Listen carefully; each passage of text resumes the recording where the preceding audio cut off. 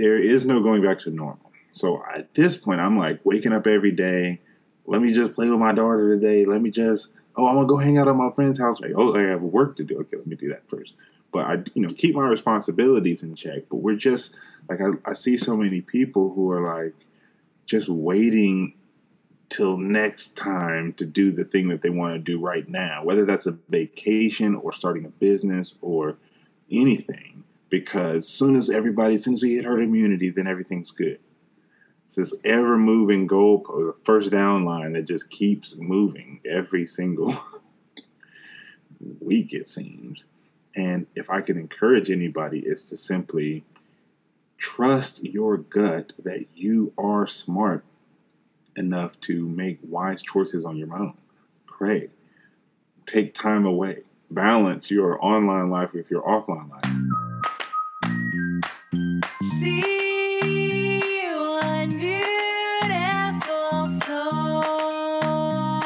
Forgiving one person actually make a difference in unifying the entire world? What are some tools I can use to live a life of more freedom? These are just some of the concepts you'll hear about in every episode of See One Beautiful Soul. Hello, beautiful souls. Shalom, salam, ni hao, hola, ¿qué tal? This is Barbara Heller, and I am so honored and privileged that you stopped by. Chris Crutchfield is my guest today. You can find him at 67 Podcast. That's 67 Podcast on Instagram. You will thank me for it. He is hilarious, and he doesn't really provide a lot of answers, but he asks the greatest questions, and those are my favorite kinds of people to listen to. I don't want to hear someone who says, I have all the answers. Ha ha ha ha. I want to hear, have you considered this? What do you think about this? That is someone who is humble. That is someone who has taken the time to learn things, share them, and then discuss them with their audience, just like we do right here at See One Beautiful Soul. If you haven't joined our Facebook group yet, please do so. We also have a community on Facebook. Tell a friend about it. I am also going to be starting a monthly membership where we share our stories, find the gold in them, and then get to heal because we let them go and then created content from them. It's going to be starting very soon, so please stop by barbheller.com, or you can email me at info@barbheller.com, or go to speakmymagic.com and send me an email and say, hey, I want to be on the mailing list. Hey, I want to join your membership, because there will be a very exclusive, very private Facebook group where we gather and share from our hearts, and we will meet live on Zoom, and we will not just create beautiful content in the forms of songwriting, poetry slams, performances, one-act plays, movie ideas, short films, novels, TED Talks. We will also be healing.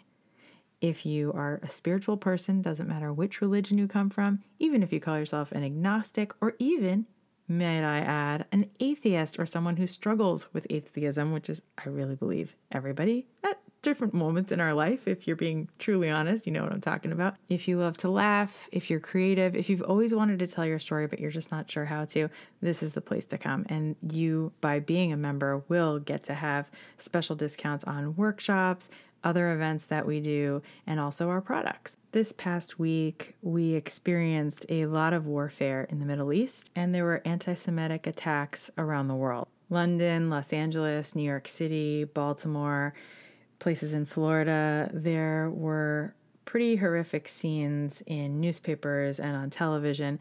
It wasn't widely reported, but it was reported enough that I myself was scared. There were peace rallies all over the world as well, including in Tel Aviv and in Jerusalem. Both Palestinians and Jews and Arabs from all over the world were making a stand and standing up for peace and freedom. And yet there were also some pretty horrific violent scenes happening, and it really shook me, and a big part of me wanted to crawl under my covers and not come out. And I decided today, after a few days of that, to stand up and pray and meditate and hang out with friends of mine from all different ethnic backgrounds and talk about freedom and what freedom means. And so I want to urge you, if you're listening to this, to talk about freedom, talk about fundamental beliefs that work, fundamental religious beliefs that support and protect everyone on this planet, including living beings like the earth and animals. We have a responsibility to take care of one another, to cherish one another, and to know that there are many pathways to truth. We are all one soul. We are all one connected being. And in order to take care of each other, we have no room for violence. There is no room for hate. So thank you for joining me here. Please forward this to someone who you think could use it. And just remember, whatever we focus on gets bigger and becomes our reality. So just focus on the good. Notice that there were peace rallies around the world. Notice that there are people who care very deeply. And when they care, point it out. Take pictures of it and put that on social media. I had to remind myself to stop complaining this week and stop fearing and living in fear. Because when we do that, they win. And the last time I checked, throughout history, it's always been a very small group of faithful, like-minded people who decided to believe in the goodness of people. And they are the ones that continued on. And we come from those people. Remember that. Let's focus on the good. Let's bring more miracles.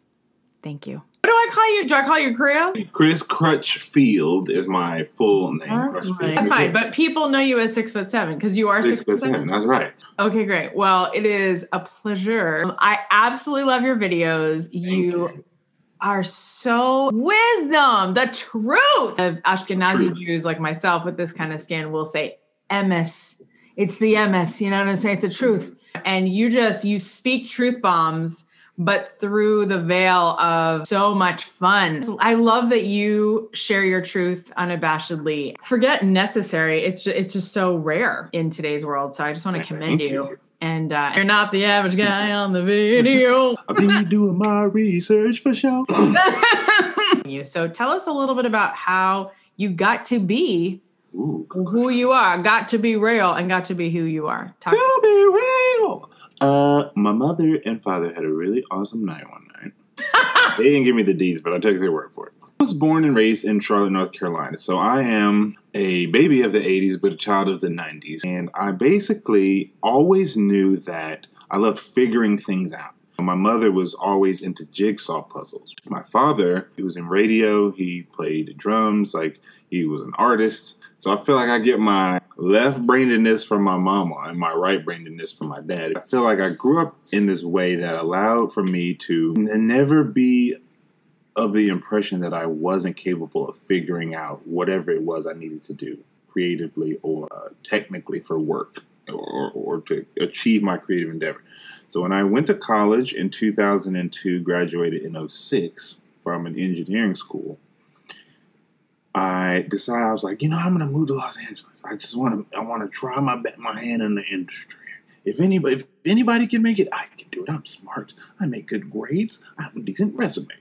Little did I know that LA does not care about your resume or your grades. It's more about, do you have something to offer as an artistic quality that can be basically commercialized or brandified, if you will. So I am the product of a nurse and a radio host who never really gave me a world that was limited in terms of what I could do physically, mentally, or spiritually. And I think that was helpful. I had both my parents around. They get along pretty well even today. And I am very thankful for that because I find that at least in my internal world, that shaped me to know that I have support in getting, there is a system of support in place for me to achieve the things that I can do with later in my life. And it was just, I guess, the perfect salad of loose and I wouldn't say strict, but just structure and non-structure, if you will. And even though my parents were pretty involved in the school and the church we went to at the time, they always did a decent job of giving us our space and just being like, I'll go over there. I'm the chaperone, but you can't come ask me for no money every 5 minutes. And that, I think, gave us, again, a good balance between independence, autonomy, and, respect for, our family just as a micro unit and at large. So that's a bit about, basically 2010 is when I moved out to LA, and I had a tremendous run in Los Angeles. I was out there for a decade. And the first half of that decade was like, and then something happened in 2015, tail end of 2014, 2015, where I kind of like skated off a cliff and kept falling, and the trajectory kind of waned. And I What really happened? a series of things. Not any one thing, but I basically lost a bunch of jobs, broke up with someone I was in a relationship with a bit up to that point, had to go to the hospital for something when I was out of town, which at the time I had Blue Cross and Blue Shield of California. So because I was in Florida at the time, sorry, thanks for paying us these thousands of dollars, but because you just happened to step over this line, we're not going to pay no insurance money for you. So that was like a big financial nightmare. And then I had some like roommate situation drama at the time. And it was like 6, 7 or 8 things, boom, boom, boom, boom, boom, back to back to back. That just left me in a low point, financially, mentally, professionally, all these things. But it was a good timing looking back on it, because it was enough to get me to slow down. And that's what needed to happen in order for me to realize that something was off about what we have been presented through the television screen, an industry at which I had excelled up to that point. Super Bowl commercials, big brand campaigns, flown all over the world, all this stuff. But you're in the tunnel vision of it when you're in the middle of it, and you're so busy working to achieve success in that career that you really don't have time to relax. You forget how you almost feel guilty relaxing. I should be hustling right now. What am I doing? I'm gonna take like one afternoon. I'll take off. Like I ended up burning out, and I look back and I really do think that that's what needed to happen for me to get to a place to stop long enough to be able to read and chew on something. I'm sorry, reading? I don't read. That's a thing. Okay. Kids in the 80s and before that used to do it all the time for fun. Butterfly in the sky. I can go twice as high. Really love her. I bet you can. Rainbow. You remember the refrain? It goes, I can go anywhere. Yeah. Anywhere, friends to know. Oh, yeah. You got the second verse. Reading Rainbow. That was when they renewed it for the 19th season. I was listening. This theme song is 18 years old. We got to add another verse, LeVar. And where's the woman behind it? It was like the woman from da da da da da. Like what? Was it? I didn't even know that. There's a woman voice in there. Hello. Oh yeah, you're right. Now that you mention it. Yeah, that's true. That's true. I'd like to know her. She's hanging out with the lady who's like, da da da da da. Right. They're sitting there reliving their jingles of old. Somewhere. My bad. I had you mentioned the word reading, and yeah, you had to connect. Hey, I watched a lot of Reading Rainbow. Don't take my word for it. You can find out for yourself. You go to the local library and get your copy of this one obscure book. Yeah, I watched Reading Rainbow. I like that show. Ignore the dirty background now that I'm looking at this, but yeah, that's a bit about me. I just came from a regular-ish family in North Carolina that I really feel put me on a good path to being able to feel equipped to learn on my own and trust my gut and trust my smarts to figure something out, and then seek wise counsel when I couldn't. And that's more or less how we got to today. Okay, so you make me laugh even when you're just speaking the norm. Norm, welcome to just making your way. Okay, see, I will just go off on a tangent. That's cool though. I like tangents. That's like my trigonometry friends, sine, cosine, and tangent. I was at algebra. I don't even know. I think that's algebra. Don't quote me on this. Trigonometry, I forget one. One of them is, both of them are functionally useless as far as I can. as far as I'm concerned at this point. Yes. But it's funny. You mentioned something earlier, which I did know the definition of because I had been doing some research a while back on the Navi Emet. The who Emet? The Navi Emet. Oh, Navi Emet, of course, the original prophets. Okay. Yeah.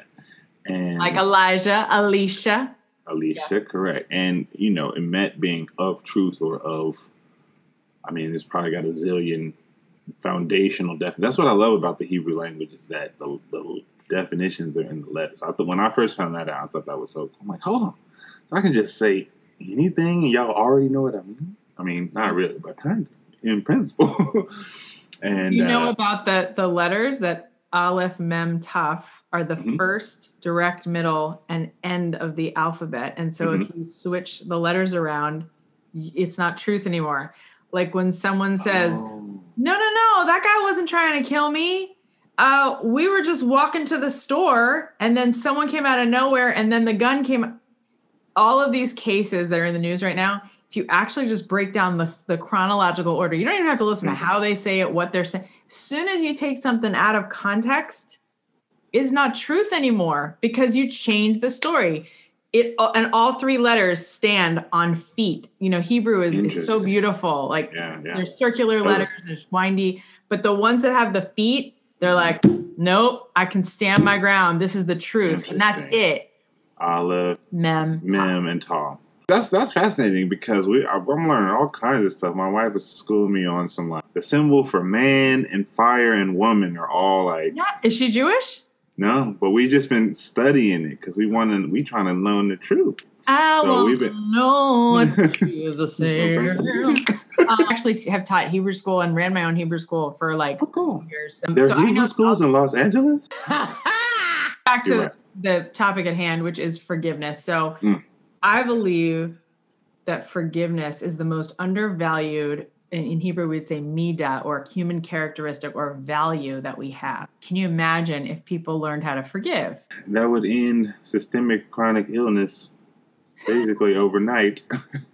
It would. And you know what? I feel like I have the balls to stand upon to say it because I'm a Jew whose family escaped from Russia in the early 1900s. And I'm standing on their shoulders. And what they taught me to do all throughout my life and all throughout Jewish history, 3,500 years since we have the Torah, 5,000 years since Abraham, is shut up about the past. We ain't got time. Like, just keep going and keep growing. Because if you look forward, then you have a shot. Now, I listen to Esther Hicks. I love her. If you're sitting in victimhood, that is where you will stay. So the forgiveness piece actually, to me, marries it. It goes, I take the high road.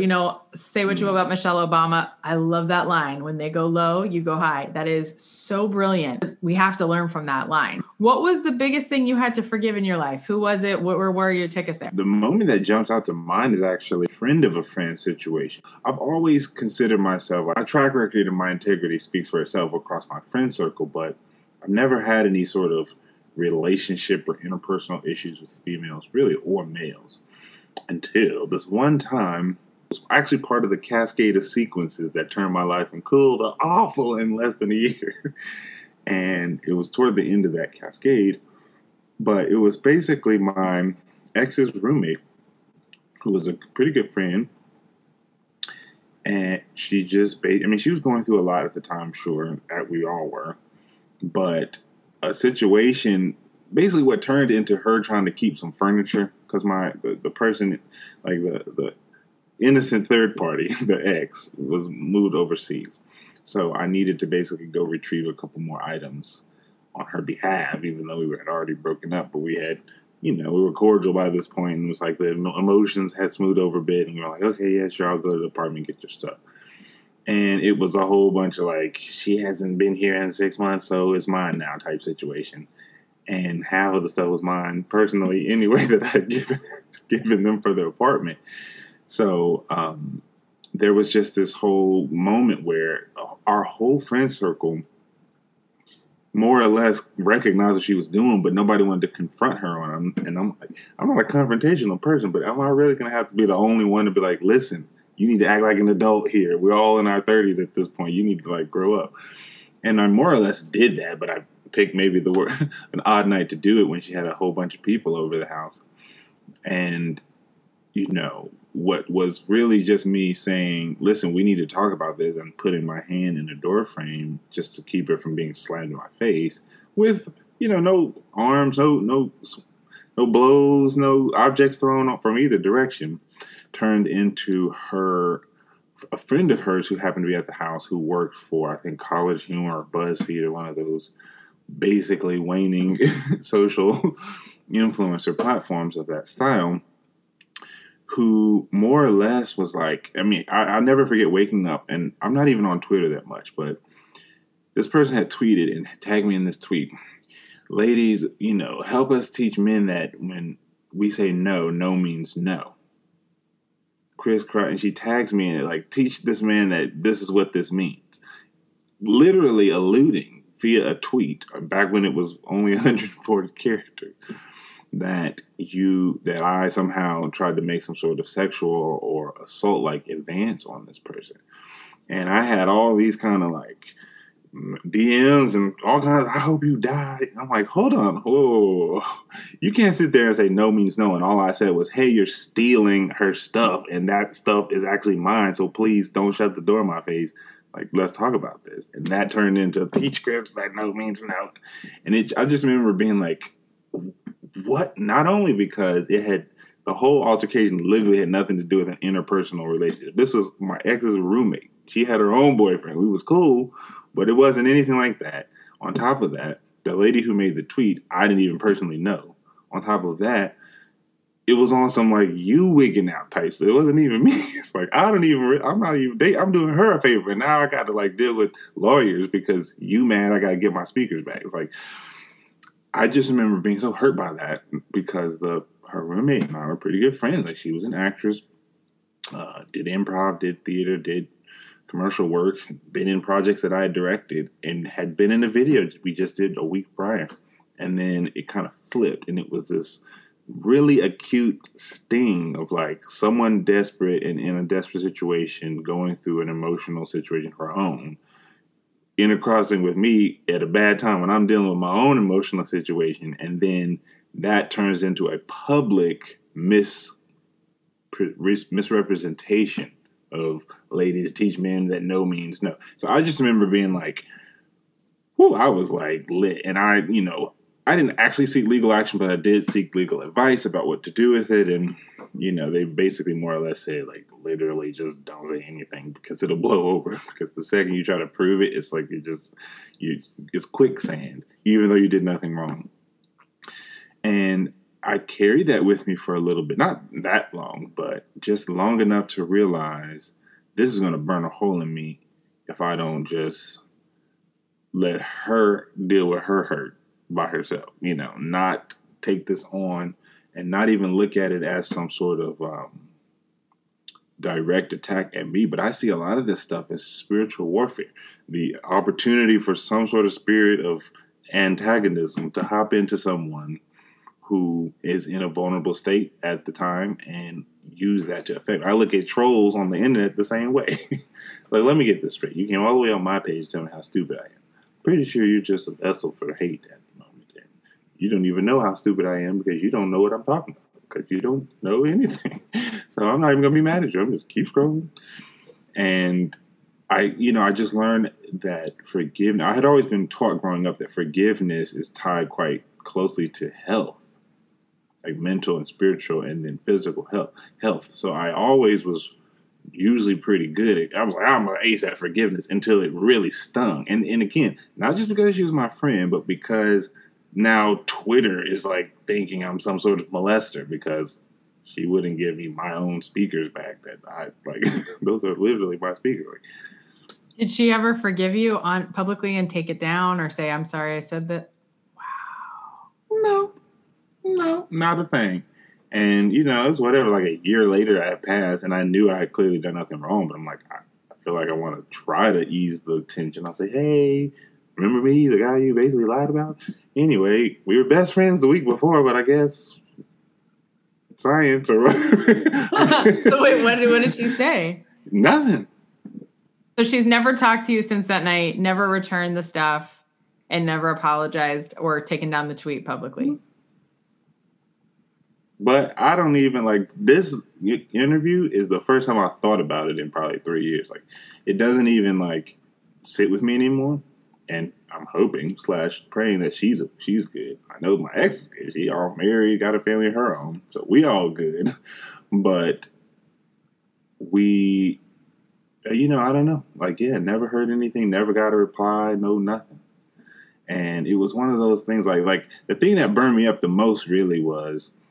That happened on like a Friday or something like that. The Saturday prior, so we're talking not even a whole fortnight, less than half of a fortnight prior. This person was the one who had come to me because she was going through her own boyfriend in another situation. Hey man, like I'm going through a lot right now. I'm like, it's okay, like, it's cool. I know, your roommate and me are going through some stuff too, and it was just one of those things that flipped because from her being in my house, more or less, crying, had roommates and stuff, but she was kind of in an emotional state, and I was there to help her in whatever way I can. So less than a week later, flipping it like that, it was like, don't have me pull up the text message just from the other day where you asking me to come help film your show, and now you like telling me I'm a molester because I won't let you slam the door in my face. Okay, all right. Anyway, so it was just it was kind of a strike across many categories of friendship, and it burned me for a little bit because it's one thing if you just are frustrated, you want some free speakers. It's another thing if you try to like besmirch my character publicly using an influencer who had like a pretty big following because of who she works for. It's not even you. It's your little 500 followers. It's her with hundreds of thousands of followers who doesn't even know me, who doesn't know anything about the situation, making something out of nothing, and you gassing her on to do it. Like, it was just kind of a double, triple. So, did you ever talk to that woman who had hundreds of thousands of? No. Wow. And the only reason I didn't do that was because the legal advice was basically like, once you engage, their word against yours, even if you're completely right. And this isn't the season where men get the default. Nobody knows my character outside of a Twitter handle. So, it's like, he was like, you can do it, but I would advise against that. And so I took his advice and just let it ride. And I haven't seen any blowback or anything from it. It's like, at this point, I genuinely I have forgiven years ago. So I don't carry the memory or the baggage of it anymore. But I do just remember being like, man, pride and confusion can really like just flip a person. That's strange. Well, not only that, but the ramifications spiritually of both of these women and anyone who was a witness to that night for not standing up for you. Yeah. I mean, I wish she said it, not me. So much love. Yeah, me too. So much love because it used to be that, you watch these British movies, these old timey movies, and you see people and they shake hands and they sign things and they look at their faces and say, you have my word. It's like a person's word used to mean so much. Something, yeah. And now, I really try to stand behind this. I will see weird things IRL in real life. And I'll make, you saw one of my videos the other day, like I take it. And I because I have 20 years of education under my belt, I look at the world as a classroom, right? I'm in it. You're in it. Even the greatest teachers I've ever had, they're all students. And so it's like my show and tell. And so I love to do impressions, and I literally take things I've heard IRL in real life and I make fun of them, but I would never make fun of an actual, like even my Mel Robbins thing. Like I love doing impressions of people, but I only bring out the best in the person. Like I try to see them as like a human soul, like someone who is sweet and kind and deserves respect. And it's totally the highest form of flattery, in my opinion. But I see people taking it too far sometimes. And then I see people just I just feel like bashing this person. Or like I have a friend whose status is always about pop culture, and they'll say things like, oh, I just can't with this person, or did you see what they were wearing? And it's just, I know that they're never going to see that person probably, and that person's probably never going to see their status. But what does it do? Right. To everybody else who is looking. Yes. What is it that we get so dissented? Oh, well, I didn't agree with that. Or, in my book, And Then One Day the World Coughed, it's all about, the blessings of COVID. And one of the things I say is, here I am bashing you on Twitter. My show my idol is the best idol. My singer is the best singer. And it's like, we're just constantly bashing each other for who we like and we don't like, instead of who are you? What are you like? And that goes right into the science discussion. Absolutely. Like, you feel this way about a face covering, so therefore, ...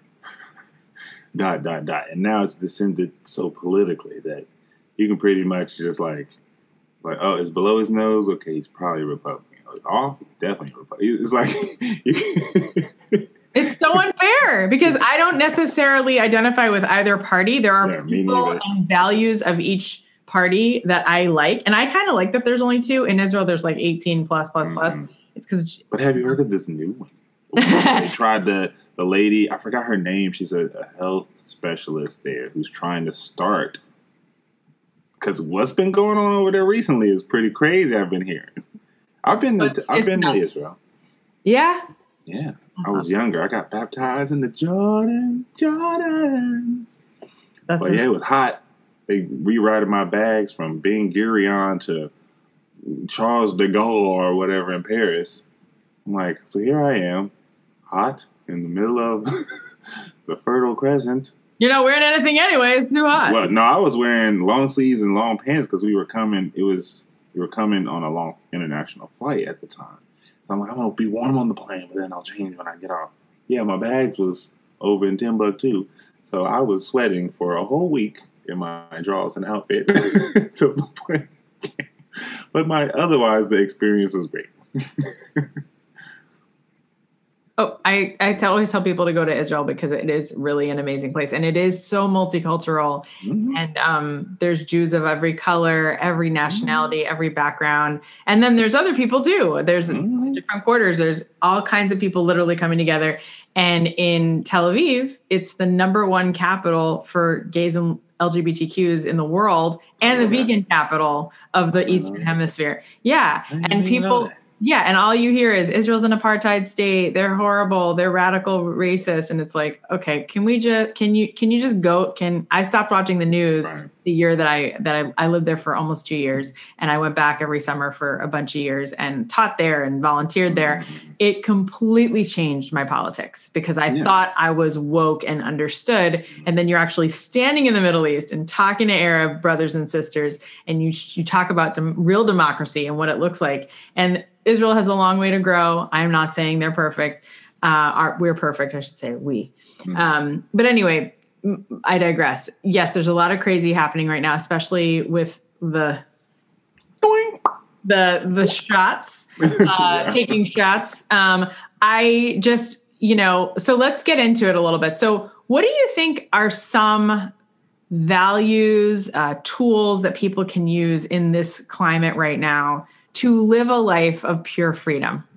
To be honest, gut feeling, that's been the recent one I've spoken a bit on, is trusting your gut feeling. Because if 2020 has taught us anything, it's that we basically can't trust nothing but our bowels, maybe, and, the fact that we get tired. Like, there's so few things that we can trust. So many people, I had a vacation booked for the summer of 2020. Well, how did that work out? Well, we're just going to reschedule it for the summer of 2021. Good luck. I mean, like, oh, okay. Are you? What country?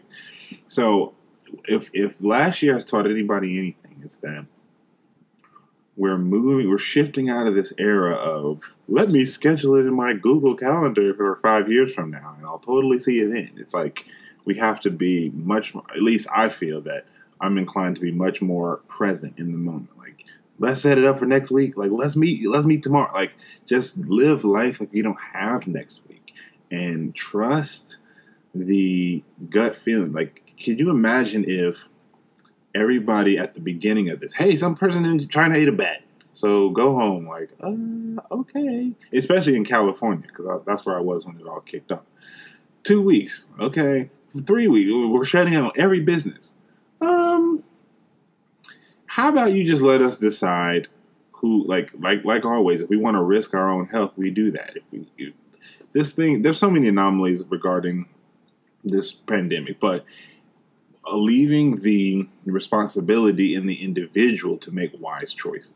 If everybody had done that, especially if they were told, hey, we'd all be still here in a year, they probably would have just been like, I'm ready. I got my vitamin C and I got a bowl of vinegar or something like my aunt told me about. And I'm come on, get me COVID. I'm ready. I can handle it. And you know what would happen?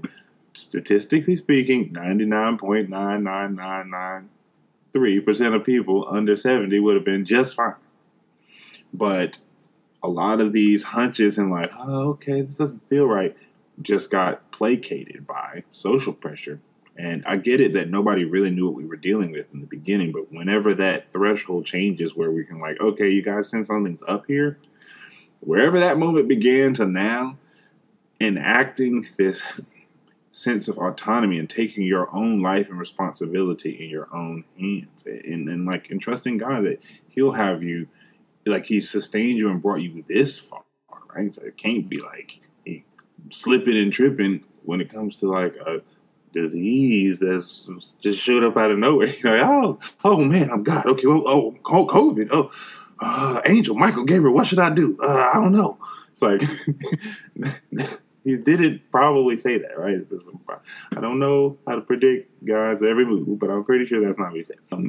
That being said, I just am in this place where I'm like, live like this is an apocalypse movie, Last Man on Earth, or Melancholy, or any one of these like end of times movies where we know it's in, like it's done, but it's a wrap. Because as far as I could tell, American Western normalcy is a wrap. Whatever was considered normal up to this point is wrapped up and kebabbed up. There is no going back to normal. So at this point, I'm like waking up every day. Let me just play with my daughter today. I'm going to go hang out at my friend's house. Like, I have work to do. Okay, let me do that first. But I keep my responsibilities in check. But we're just like, I see so many people who are like just waiting till next time to do the thing that they want to do right now, whether that's a vacation or starting a business or anything, because as soon as we hit herd immunity, then everything's good. It's this ever-moving goalpost, a first down line that just keeps moving every single week, it seems. And if I can encourage anybody, it's to simply trust your gut that you are smart enough to make wise choices on your own. Pray. Take time away. Balance your online life with your offline life. Everybody can sniff the BS, but I get the impression based on some resources and contacts and conversations that I've had that this is all an economic shift, and it's just using a healthcare front to more or less be the Trojan horse that is the excuse. I don't know. I mean, I pray a lot and I study the spiritual. I don't study the news. I don't watch the news. Me neither. Yeah, it's gross. I mean, of course I see things people post and I'll catch glimpses of stuff. And you know what's going on if you're on any social media. Right. But the compass that I have is always God first. So it's like, and my Jewish values and I guess somewhat Buddhist values, it's all the same, but it's just truth, like kindness and truth. And I have commandments that I keep. So, they all kind of go through that prism. Is this hurting people? Is this kind? Is this good? Does this speak to my soul? And if it doesn't, I'm like, ooh, I smell a rat. Something's wrong. Mm-hmm. I don't know what the truth is. And I'm not here necessarily to bring it. I think God took truth out of the world for a reason. But I will tell you one thing I know for sure. And that is that we have free will to decide how we feel about what truth is being presented to us. And I think that's what you're getting at. Viktor Frankl, I quote him in the very first podcast episode of this. He was one of the survivors of the Holocaust and wrote books about it, Man's Search for Meaning. And this is my favorite. And he talks about how they literally took the fillings out of our mouths. 6 million Jews and 6 million other people. They always say 6 million. No, there were actually 12, 13 million altogether, 1 million innocent children. But there were 6 million Jews, and that brought down the Jewish population from 15 million to, or I think it was whatever. It became 15 million. And we haven't really gotten further than that because of intermarriage. So I think God wants us to be around less than 1% of the world. And it's funny because we've won a bunch of Nobel Prizes, and we, take a lot of lead in music and sciences and all cool, finance and stuff, and sometimes the news, but it's a lot of self-hating Jews, if you ask me, and people who don't stand up for our values. Or who don't even practice them. Exactly. What I'm finding, my approach to, investigating the Hebrew culture and the language came from having grown up Christian and having basically been, in Bible study, Bible class, Bible church, 3 days a week minimum. And I hit a point where I said, I need to know who this Jesus is. I can't just go off this theme or this guy's interpretation of this book series. I have to really know. And that was in my adulthood. Part of that came on the heels of learning, oh, this is who Lucifer really is. Wow. Oh, he's in that building? Oh, I was there too the week before. Oh, that was close. Learning the practical tangibility to how real that side is.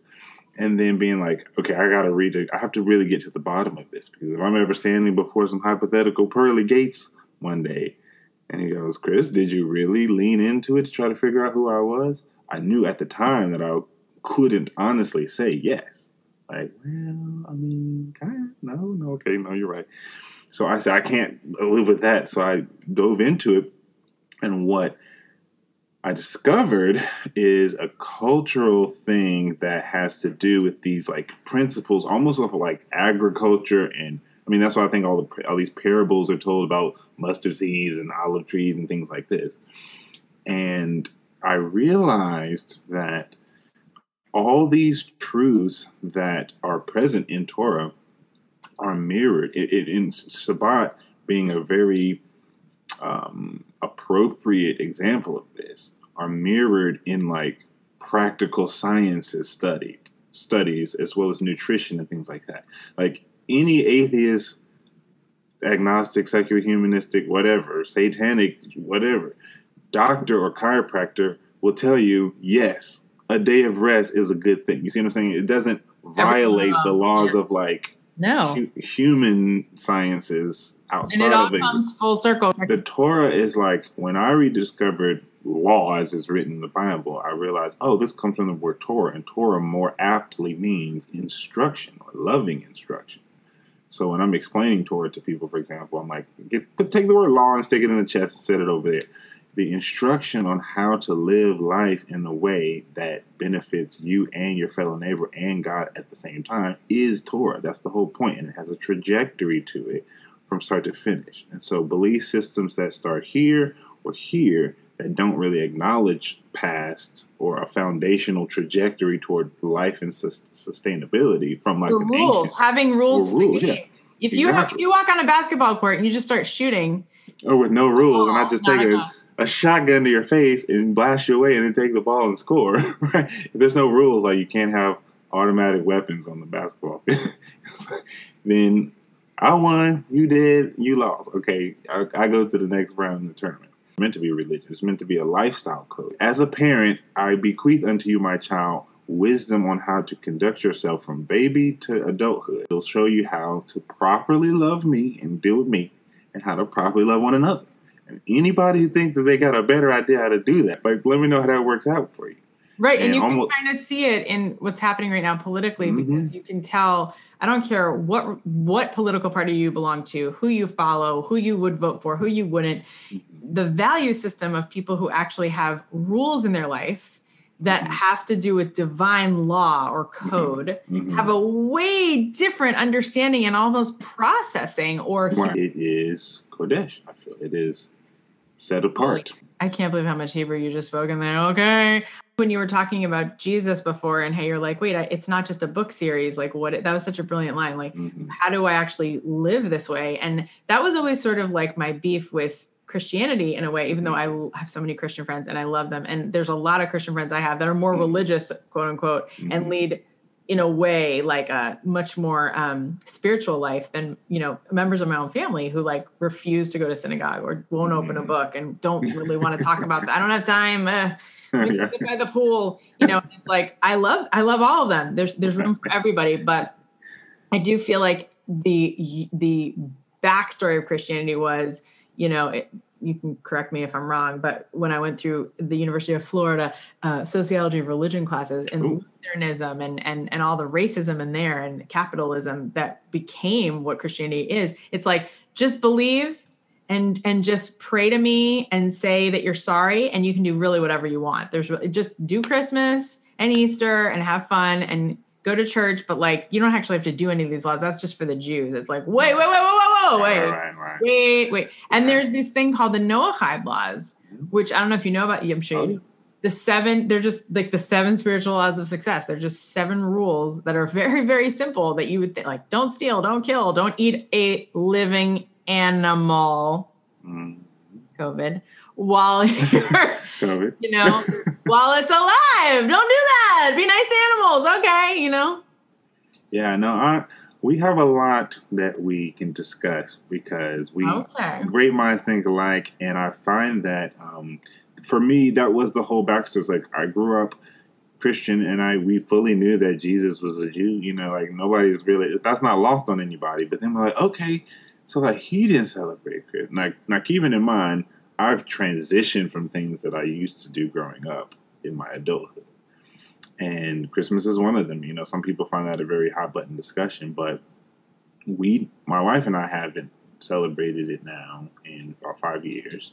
And I don't clown on people who do, but we look at it like, oh, well, let's look into Saturnalia. Let's find out the Roman origin. Let's find out that the whole premise to the backstory of the gingerbread man.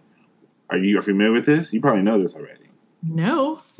Like Saturnalia, so you're clearly probably intimately aware of the, history of the Judean region between, say, 70 AD now. So we know we have the giant war of Jerusalem in 70 AD. And then the territory and the immediate captivity goes into basically Roman oversight through the Herodian dynasty. And managed by the Sanhedrin, well, not really the Sanhedrin, but just managed by the Herodian dynasty that led into the Roman consulship.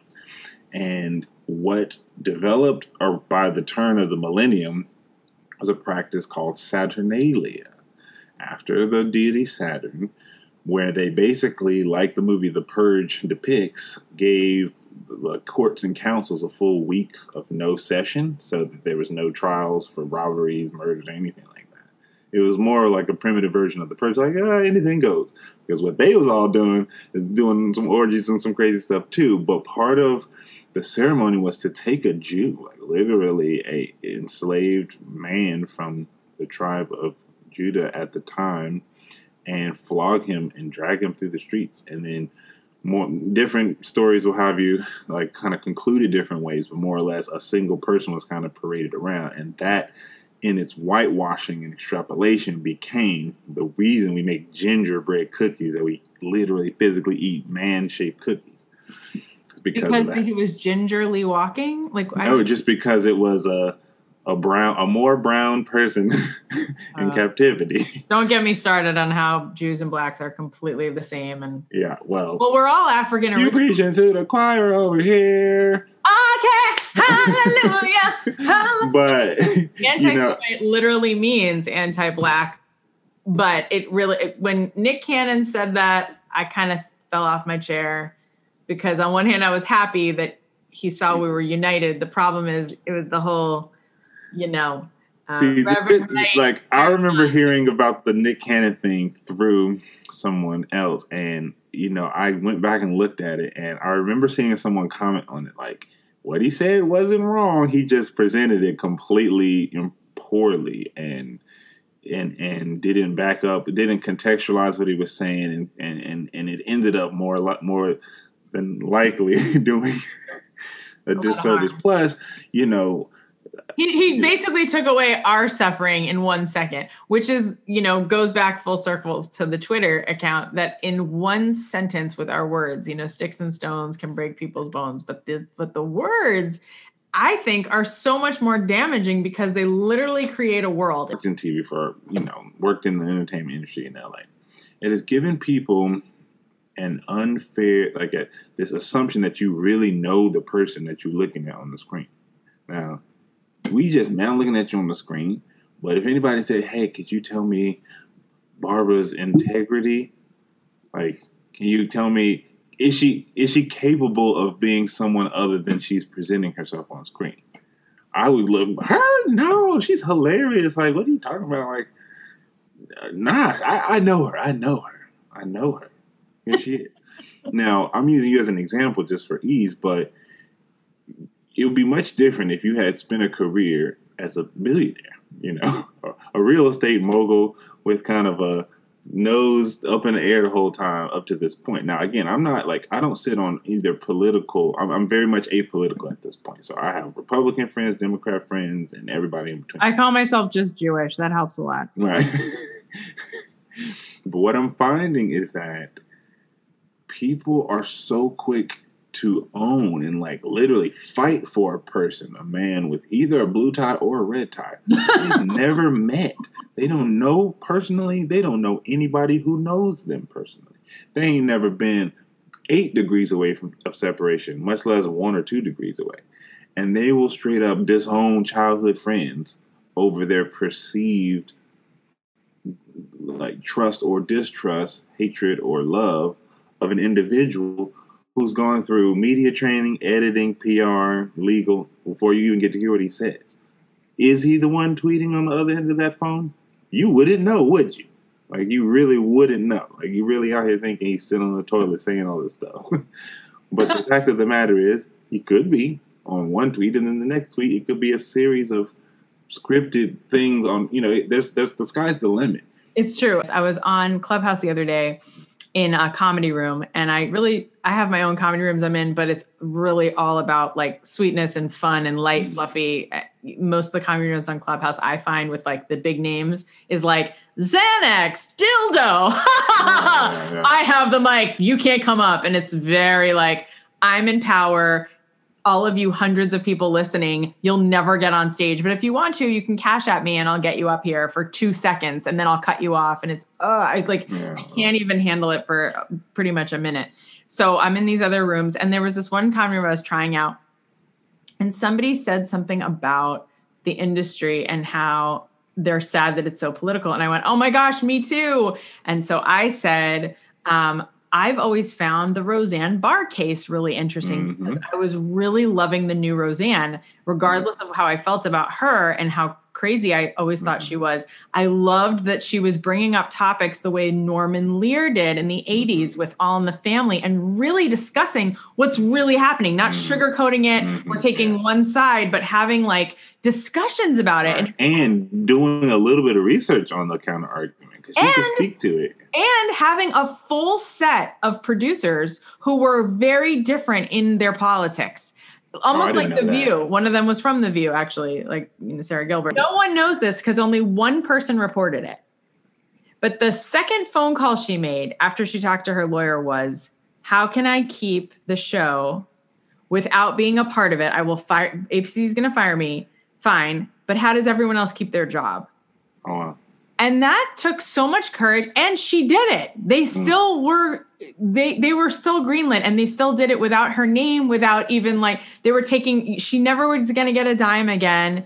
And she lost all the rights to her. I mean, so much. She lost her syndication rights too? I believe so. You can look it up. But what hurts me so much. That was one drunk tweet that ruined. One sentence. This is words. I think this conversation is going to be about words, but the title is going to be about how your words can really hurt you. Word. But what I'm saying is there was never a chance for a conversation about what she did. Now, say what you will about Roseanne Barr, and I'm going to say another heavy hitter, Candace Owens. Watch the interview of Candace Owens and Roseanne Barr. It is fascinating. Yeah, that would be fascinating. We have to wrap up, and I'm so sad. This is only number one. Of We're going to be we'll do number 2, 3, and 4. I'm number 2 with you too. I'll bring the spray. Tell us how we can get in touch with you. I am most active on my podcast Instagram, which is 6-7, the number 6, the number 7 podcast on Instagram. I also have Facebook.com/67podcast, 67podcast at gmail.com for those who prefer the email route. And I also am now venturing into like some other platforms, Rumble, Brand New Tube. I'm considering TikTok. I ain't got the energy for no TikTok, but I might just like dump everything on TikTok and walk away. I'm on Telegram. Telegram and YouTube are the only 2 platforms where you have to type in SIXSEVEN because you have to be a person with a real name. You can't be a number. Like, tell that to Elon Musk, kid. Okay, I don't know. But, yeah, those are the different places. I'm most active on Instagram.